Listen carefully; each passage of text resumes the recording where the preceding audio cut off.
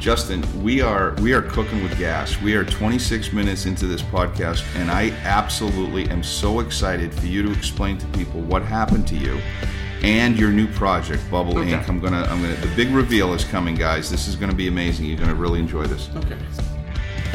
Are you ready to turbocharge your financial IQ?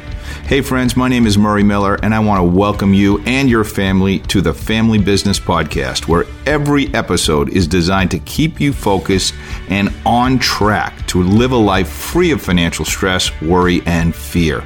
Would you like to know the exact powerful money strategies that not only our immediate family has implemented, but also our extended family of thousands and thousands of people around the world? Well, then let's get on with it and let's begin building a financial wall around your family. All right, everybody, welcome back. I am excited to be back, and I have a very, very special episode for you today with a guest speaker that I have been just absolutely chomping at the bit to get on this podcast, and you are going to get really excited. I am going to be introducing Justin Miller, part of the Family Business and the Family Business Podcast, his first debut episode with us here. And guess what we're going to be talking about? Yes, you guessed it. Residual income, because that's what we're all about. But I learned something from Justin that I did not know. And as you saw in the podcast title, we are going to be talking today about the blockchain, cryptocurrency, and in particular, NFTs. Justin has some experience at this. And if you don't know, Justin is a junior at Chapman University in Orange, California. He is a business major. He's looking very good right now. He's been working out, I think, 6 or 7 days a week. He is visiting here with his mom and me in Arizona right now, and we're just excited that you're here for the weekend. Welcome to the podcast, Justin Miller. Thank you for having me. Oh my gosh. Glad to be here. Good to have you. Good to have you. So let's just dive right in. I mean, what is cryptocurrency, blockchain, NFT? And this is what blows my mind is I had no idea that you could literally create residual income using these NFTs. So guys, bear with me. If you don't know what an NFT is or the blockchain or cryptocurrency or any of that stuff, or if you know a little bit and you want to learn more, it's right here, right now. This kid is so knowledgeable on this stuff. He's been filling up my brain this weekend with all this information, and he's got a great story for you about what he did himself personally. But let's just get started at the beginning, Justin. What is an NFT, and how does that work? So I think we actually have to go back a little bit farther. Let's not start with NFT. Let's just start with Web3. So I'm no expert, I'm no professional in Web3. But I have dedicated a lot of my time to learning online and understanding, reading articles, following influencers that know a lot and spend a lot of their time learning about it too. I don't think we're at the point even where there are professionals on Web3 because it's so new. Mm-hmm. But we're getting there.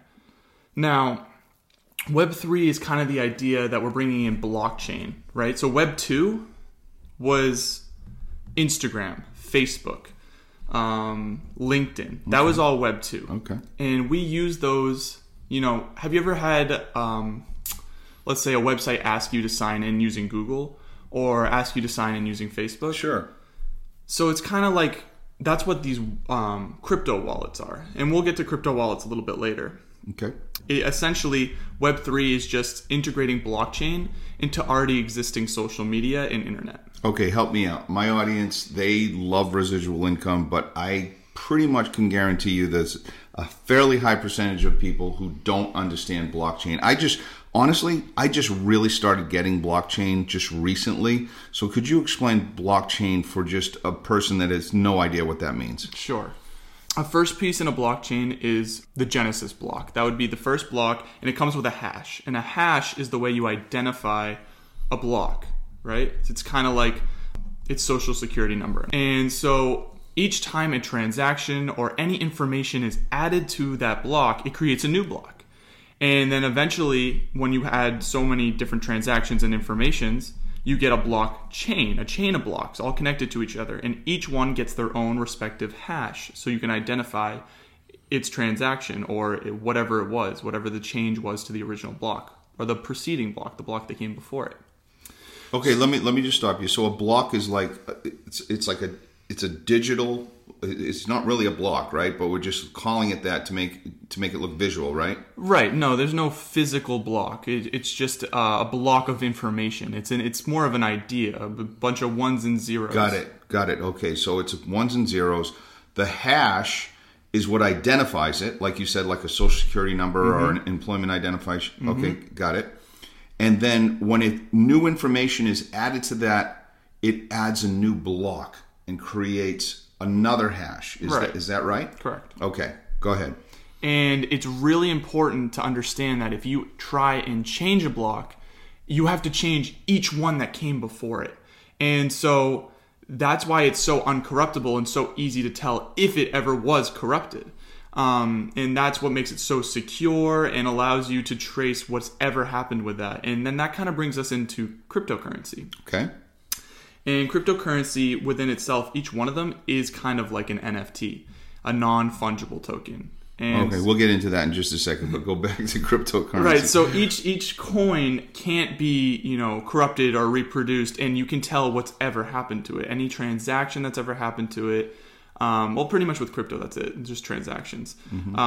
So that's all traceable and public information if you're able to get a hold of a public address on a wallet. Okay, so if you went online and you downloaded one of the many different crypto exchanges onto your phone. Sure.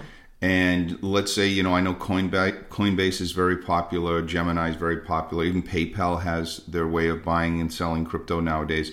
You went on one of these, you downloaded it to your phone, you used real dollars here in the United States, and you purchased cryptocurrency. There's all different types of currencies, right?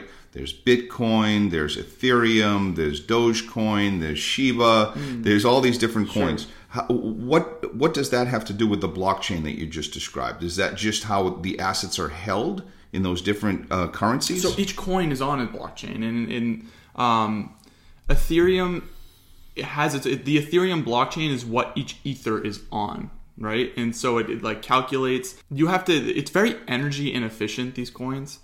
Because you have to check each thing in the blockchain, each block, to make sure that the transaction went through correctly. And that's why you have people, they call them Bitcoin miners, or just miners, miners, like miner, like gold mining.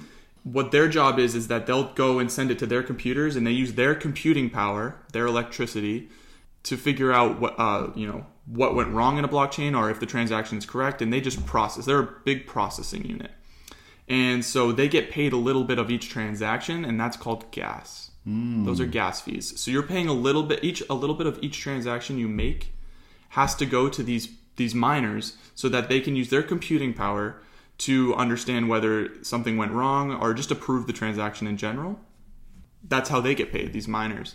So I relate that to, I have a Merrill Lynch stock brokerage account. I've had one for years. If I want to go on there tomorrow and buy 10 shares of Walmart, 10 shares of Amazon, 10 shares of Coca-Cola, whatever, right? Whatever I'm buying, sure.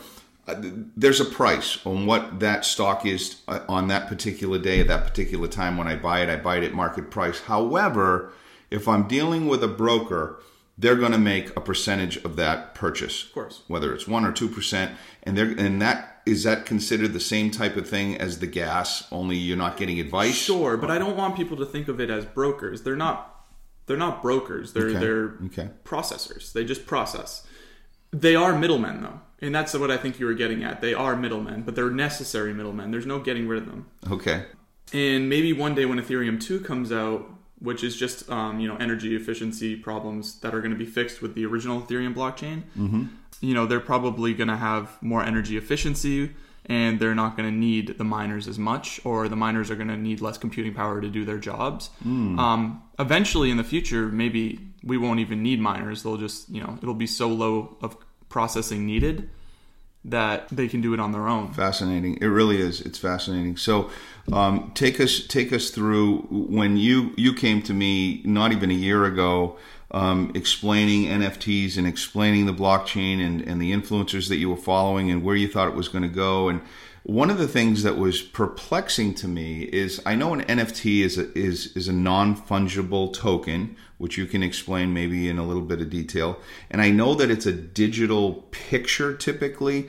And sometimes they look very cartoony to me, and sometimes, I don't necessarily see the value in them.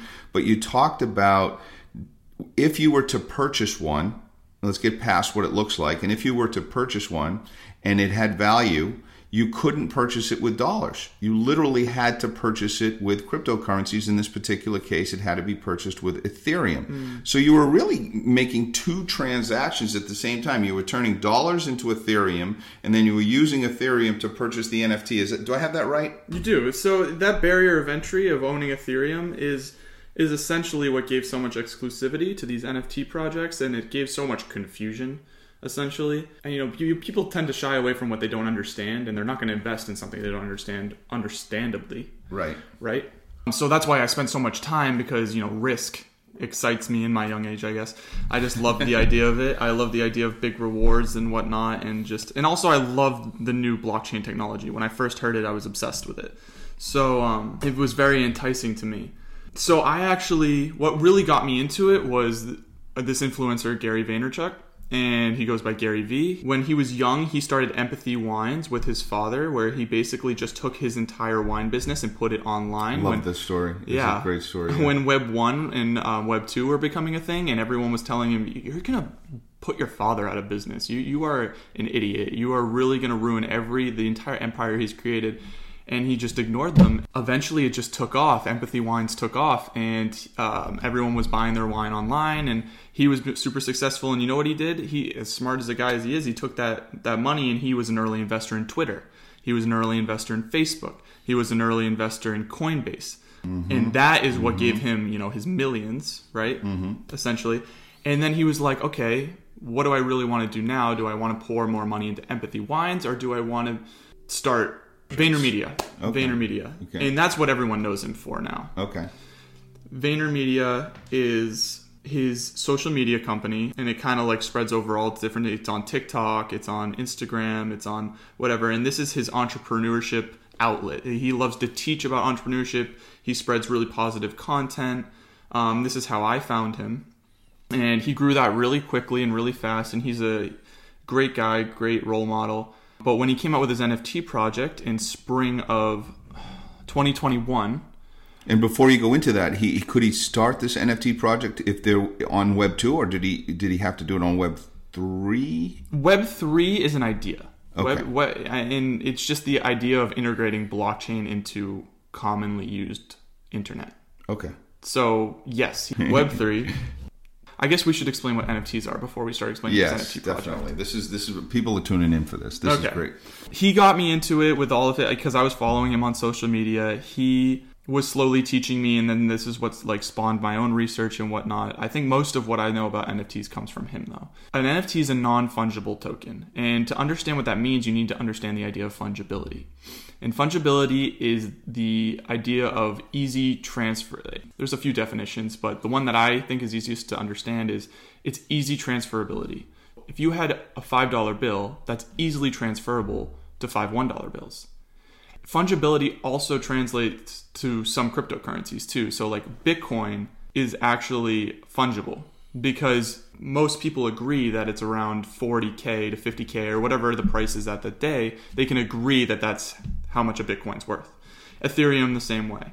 NFTs, the way we see them, like the art projects, those are not fungible. Those are non-fungible tokens because we don't agree on the value of them. There's no set value that we all kind of, post up on a Coinbase website. So, know how much they're valued. How do you know? Well, it's all speculative. That's why so many people shy away from these projects. It's speculative value. You're guessing how much someone else would value it and then hope you'll buy it and then hope that they'll buy it for more. And it's all gambling. This isn't investing, that's gambling. Right? I agree.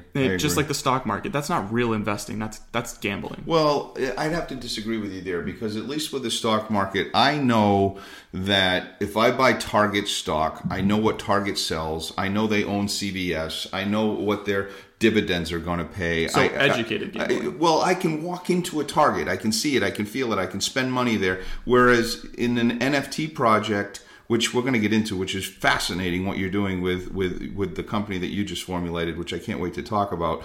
It's literally fascinating. But how do you perceive the value? I mean, who decides what it's worth, and how did you do so well with your first NFT that just blew everyone's mind? So who decides the value of anything, really? So let's start with art. This is the best explanation, in my opinion, is art. So I'll give the Mona Lisa example. Why wouldn't you hang up a copy of the Mona Lisa in your living room?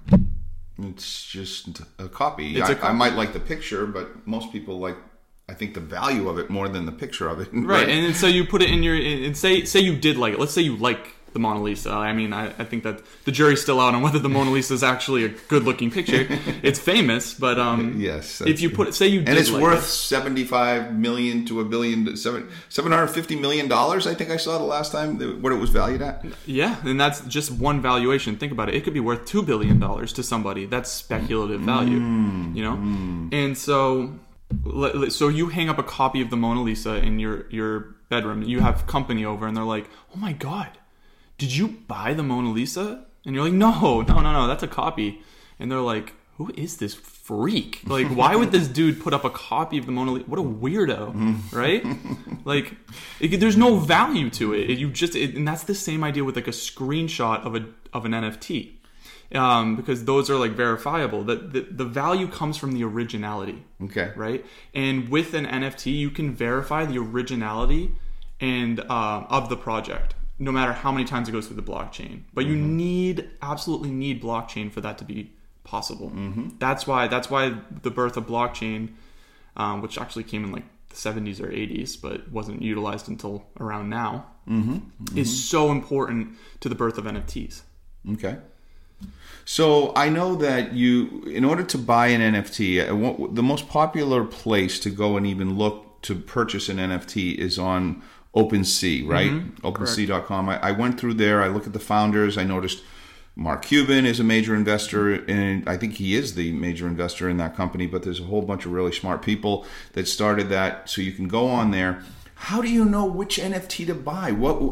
You came to me in May of 2021 and you said, Dad, I want to buy an NFT. And I was like, what's that? Those new sneakers that you want to buy? I had no idea, right? I'm joking, but you explained it. And you found an NFT that you thought had what you're referring to as real world utilization. And that was something it wasn't so much the picture of the urchin that you bought, which was kind of cool, but... Okay, so let me get into that. Go for it. Yeah, so I call it real world utility. That's not a real phrase. That's just my word for it. I mean, maybe eventually it'll be adopted. Who knows? Your phrase. Let's trademark that right now. Real world utility. We got it real here on this podcast. Okay, so let's start from the basics so that they actually can catch up on everything that I know.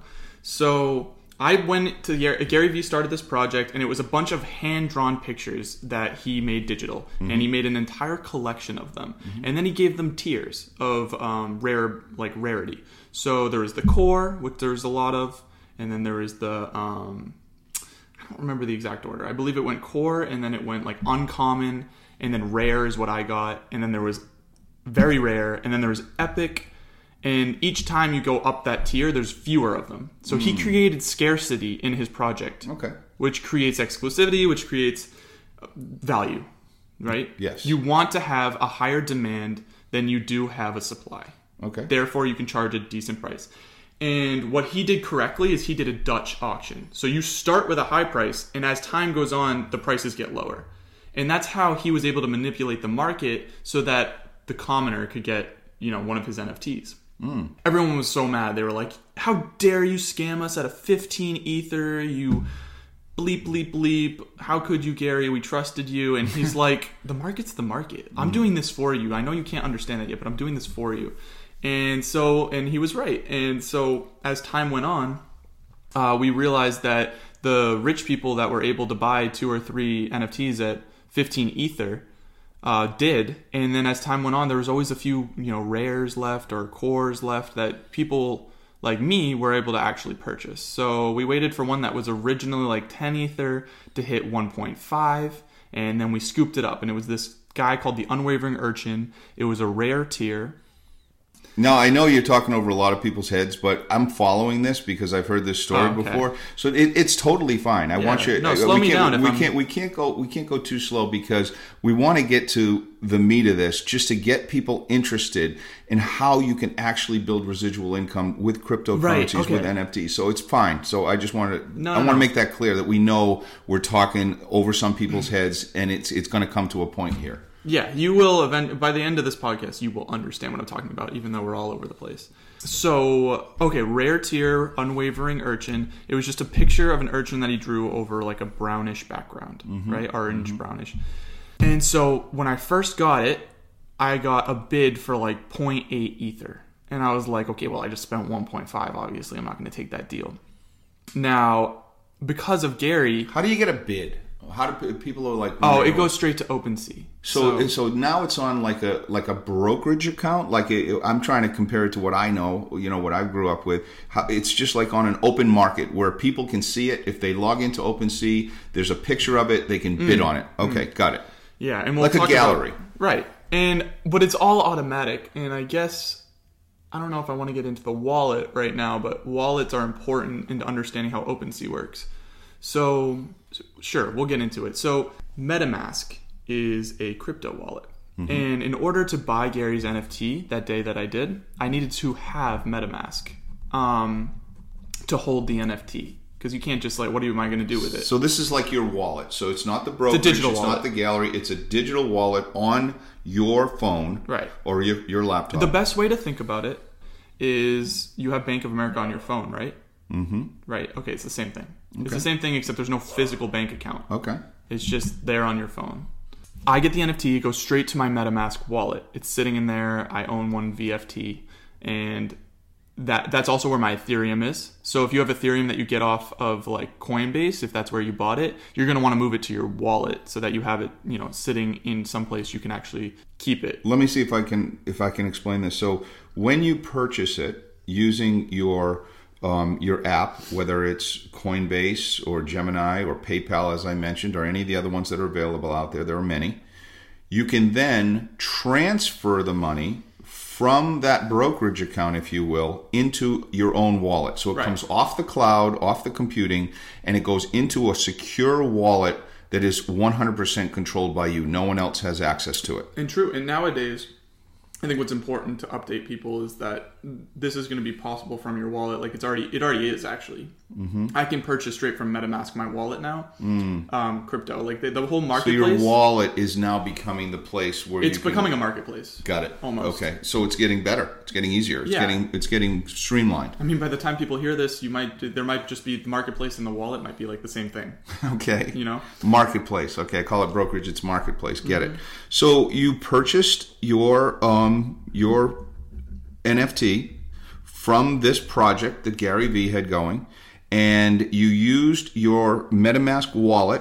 So what we did was that we went on to Coinbase, which is a marketplace. And that is what a lot of people do actually know what Coinbase is. It's just where you go to look at how the coins are doing, how they're trending, if you want, how many people are buying, how many people are selling. It's essentially like, where's the place you go to look at stocks? You go to Merrill Lynch. You can go to there's many different apps that you can track stocks. A great way. If anybody has Robinhood, it's that for crypto. Yeah, Acorns, Robinhood.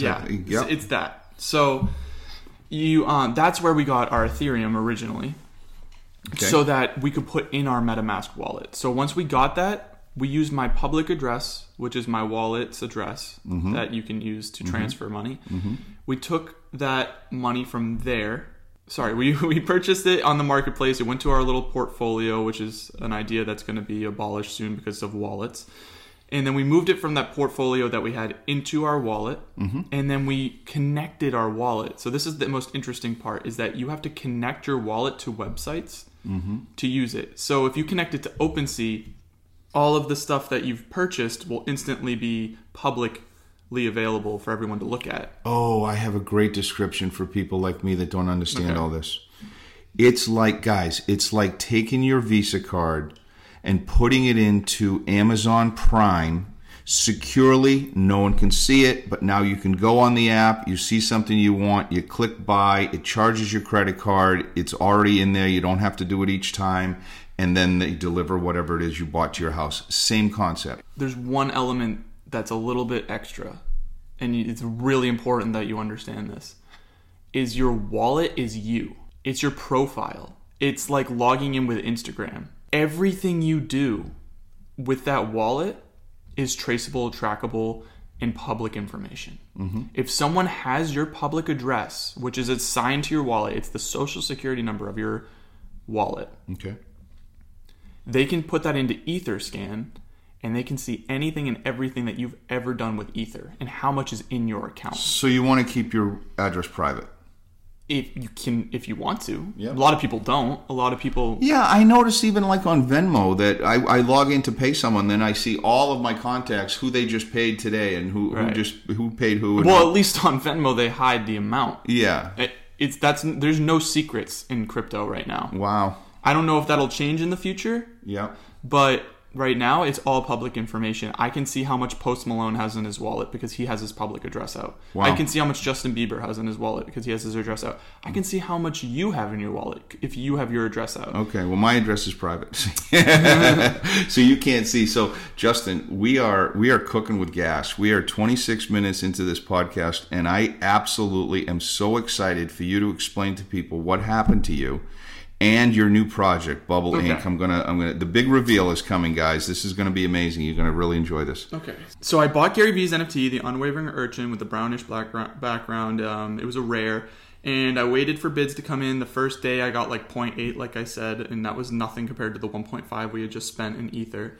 About 8 months later, that's it. A lot of patience is expected in this project, and if it wasn't for Gary Vee, like I put a lot of faith in him because I knew that this project meant everything to him, and he kept saying he was in this for the next 15 years. Like, he is the corner market of NFTs. Like, this is his passion project, and too many people start these projects and then walk away after they get the mint, which I will explain mints later. A mint, I guess I can just explain it real quickly right now.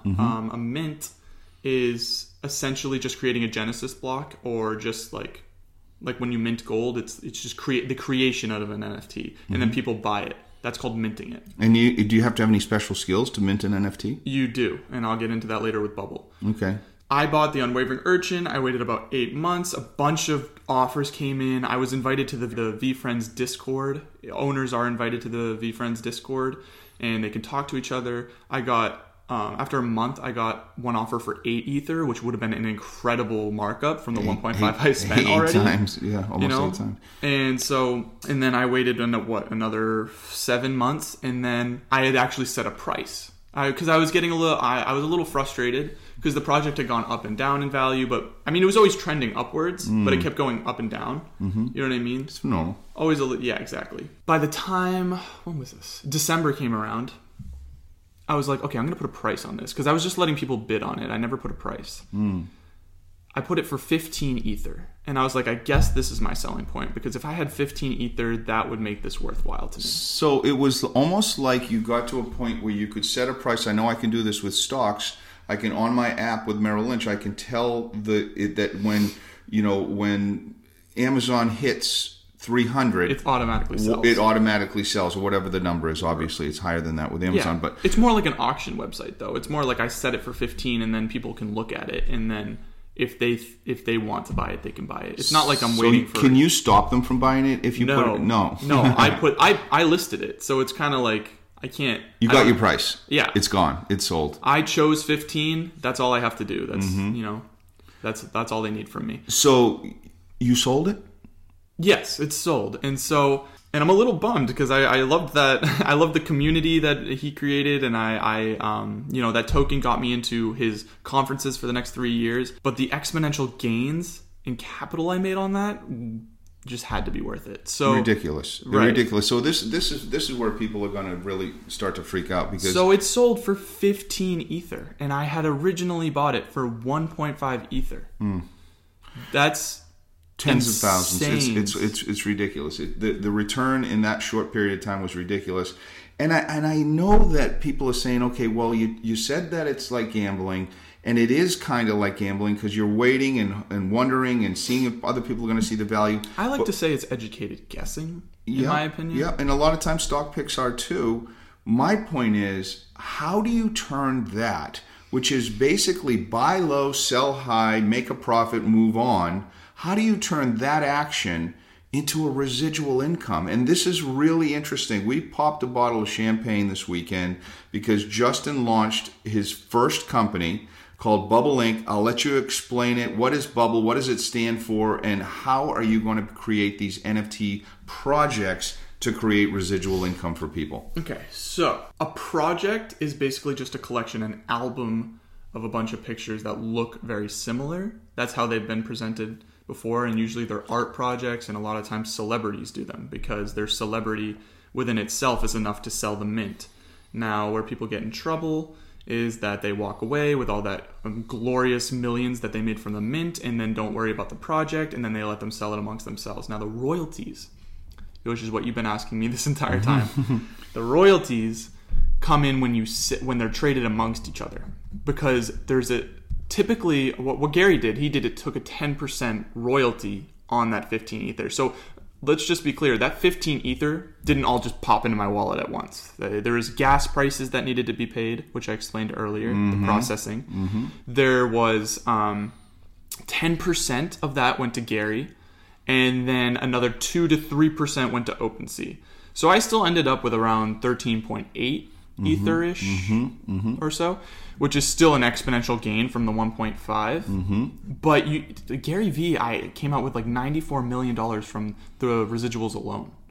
And that's because of just people the trade volume within itself. So much money. And it's passive income. It's constant, and it's just instantaneously dropped into his wallet. That NFT that is still owned by someone on that platform, that NFT is still going. It could get sold again for more. So say someone comes along and wants to buy it for a higher price or a lower price. Yeah. Gary wins either way. He wins either way. He gets 10% of whatever it's sold for. I'm starting to see the light. So why would someone want NFTs in their portfolio as they're building their residual income? What is it that can, turn into something that can help them build that financial wall around their family? How do they diversify with NFTs? So if you own a lot of NFTs, hopefully you do your research and you make sure that there's real world utility. And I think this is a perfect time to get into that. So real world utility is my own kind of like phrase for talking about how a lot of these projects are just art and speculative, right? Like all art is. But the real world utility to some of these tokens, like Gary V's, that enticed me so much was that we could go to V Conference for 3 years, that we were allowed into a Discord. He gave like to some of the ones that I didn't get, there was like a Podcast Panther where he could come on your podcast for 15 minutes or something. Or I remember that. Yeah, that was a cool one. And then there was like Gift Goat, where it's like if you own it, you get like really cool things in the mail, and as soon as you sell it, the new person starts getting cool things in the mail. It's like, so the real world utility is really important because the token always has value if there's no speculative value anymore. So people can make it have value other than just owning the digital asset, the digital artwork. You can actually have other value, exclusivity, community that all goes around the NFT. And how does it become? I can understand that over a period of time it could appreciate in value, it could become more valuable. But do you have to sell it in order for you to create income? No. Is it okay? It really depends. You could get more, and I could get more from an NFT. Considering, like, if I went to V Conference, I might get more out of that opportunity than it matters on how much I spent. You kind of know what I mean, like? Yeah, I do. And you explained it because I know you bought another NFT recently, and it was one of the ones that Justin Bieber had done, right? I still own that. I still own that right now. So how does that have value in the real world? So he added real world utility in the concept that I get access to exclusive merchandise. Maybe like, I think one of the things might have been like early access to his tickets on tour, and exclusive merchandise, not just like early access, but like exclusive merchandise to like in-betweeners. So that there's real world utility there. If anybody owns that, they now have, this access type of feature. And so it's not like I'm just buying art and hoping it goes up in value. I'm buying something that will always have value to me. I love it. Right? I love it. So I can see where this can definitely intrigue people. And I see people like, I was talking to my sister who, does very well for herself. They have her and her husband have a great stock portfolio, and she is now looking into different ways to diversify her portfolio. So she's very interested in NFTs, and I can only imagine that a lot of people are. Another thing that's come up, and I know you didn't know I was going to ask you this, but I think you can speak to this at least a little bit. People are asking me, what is the metaverse? Is this thing real? People are putting these goggles on their face and they're entering into this digital community. And now all of a sudden we're hearing about companies and governments and towns that are buying real estate in the metaverse. God. Well, you know what everyone thinks of first when they hear that? What? .com era. Yeah. That's what everyone hears. And, I don't know how much faith I have in the metaverse. A lot of people staking their entire businesses on it. I know that, because Facebook they could become the most powerful companies in the world if the metaverse takes off. They're taking a big risk doing what they're doing.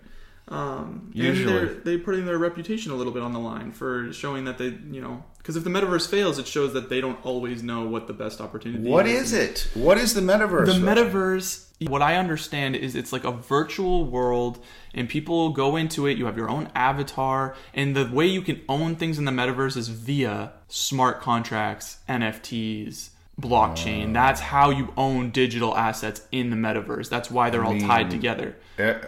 So you want to own land in the metaverse? Cool. Write a smart contract. By the way, guys, a smart contract is just a programming language. It's not like a literal contract that explains or writes the rules for how an object in the metaverse or how an NFT acts. So when Gary Vee wrote his smart contract for My Unwavering Urchin, in that smart contract, it says, when you are sold, perform this task. And the task was, give 10% of whatever's happening here to this wallet, Gary's. Give 2% or to 3% of whatever's happening here to this wallet, OpenSea.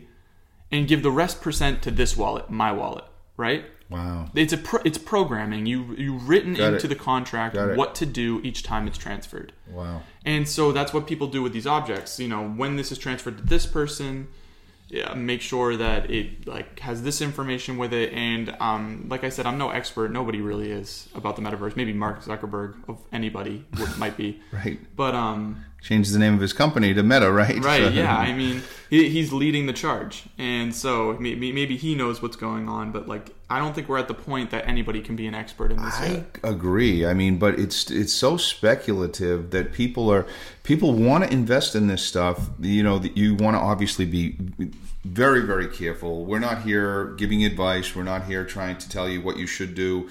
Make your own decisions. This is just us talking. It's our opinion. It's just giving you guys an idea of what is out there right now. The metaverse is freaking a lot of people out because, Paris Hilton, this is what Chelsea was telling us just last night. Paris Hilton had a party in the metaverse that you could go to, and you could talk to her. She could comment on what you were wearing, what your avatar was wearing in the metaverse. It's actually very cool. It's so cool. Except for me personally, I would rather, if I'm doing a business meeting, I want to see their real faces. I don't want to see an avatar. Right. How am I supposed to look them in the eye?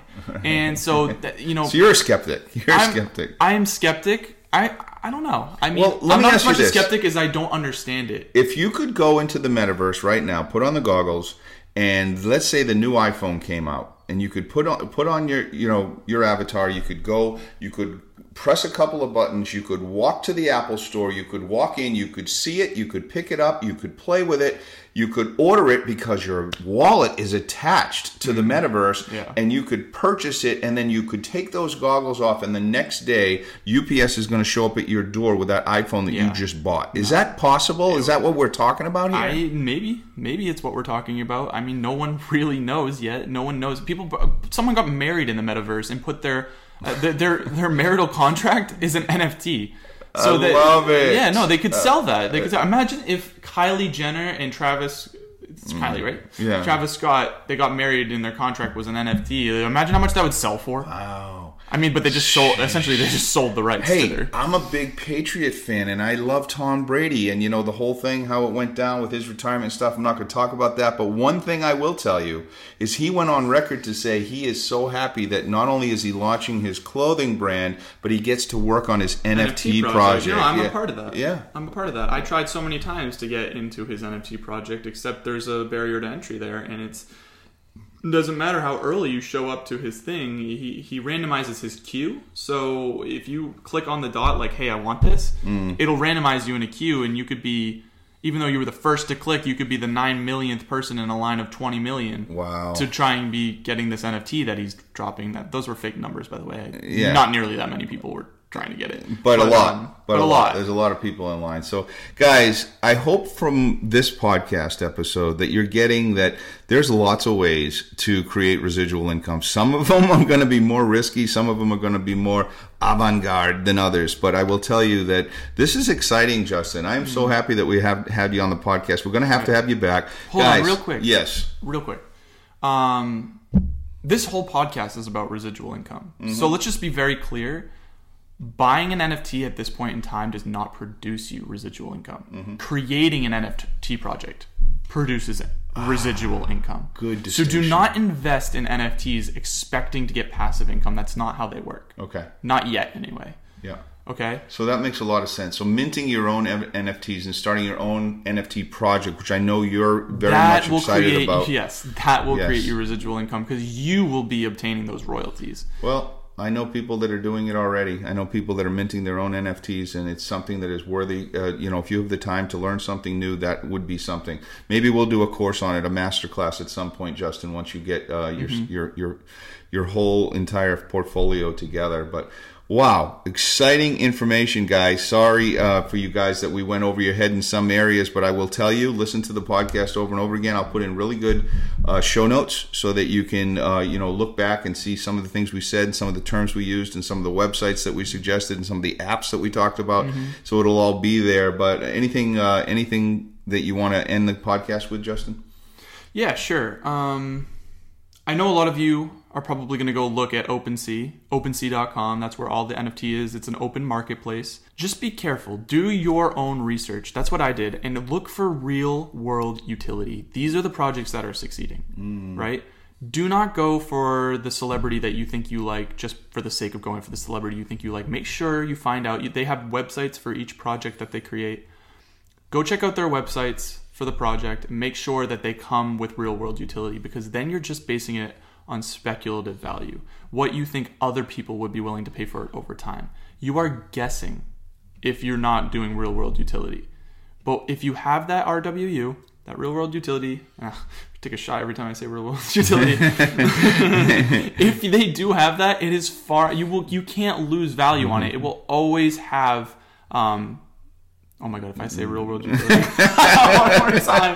But, yeah, so I hope I drove that point home. I hope I drove that point home. It's so important.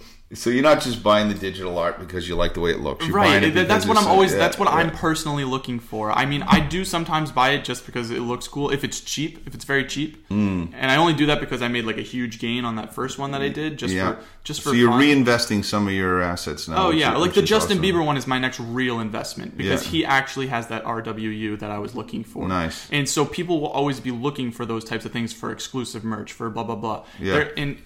I think because Justin Bieber's a big name, that the speculative value will go up just because it will go up. I mean, he made his profile picture one of his own NFTs. I think that's becoming more and more common. It is, but it's his own NFT, so he's promoting his own project. So he's invested in it. And if it fails, that's going to fall back on him. So he's invested in making sure it works. That's why I felt comfortable doing that. And I felt the same way about Gary. I felt comfortable because I knew that they were not going to leave this project behind.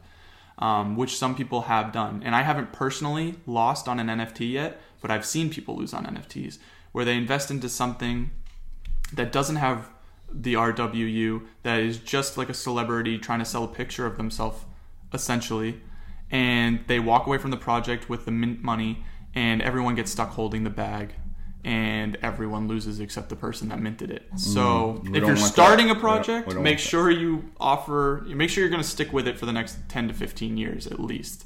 Make sure that it's a passion project, right? You're not leaving these people high and dry. And if you're buying one, make sure that the person selling them is there to stay. That's what I'll leave. I think that's real world advice. I mean, that's really, really fascinating, Justin. I know we're going to get a lot of questions and a lot of comments. Go to our social media. Make sure you're plugging in. You're asking questions. I'm sure we'll have Justin back on the podcast talking about this again and answering some questions. And guys, don't forget that you can still sign up for the Financial Freedom Masterclass, which is coming up on March 1st.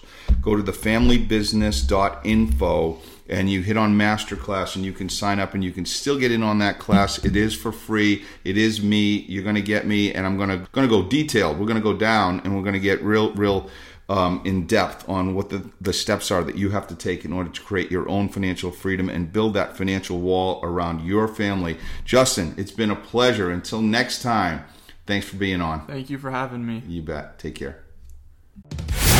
Thank you for listening to this episode of the Family Business Podcast. If you'd like to learn more about how you can join our growing family and begin implementing the success principles to building a financial wall around your family, you can go to thefamilybusiness.info/call and you can schedule a call with us because we have saved a spot at the table for you. If you enjoyed today's podcast, be sure to subscribe and share this podcast with your family and the people that you care about. And we would love it if you would take a second to give us a 5-star review to help future family members just like you find us. I leave you with this. In life, you don't get what you deserve. You get what you believe, plan, and expect. Let's do this.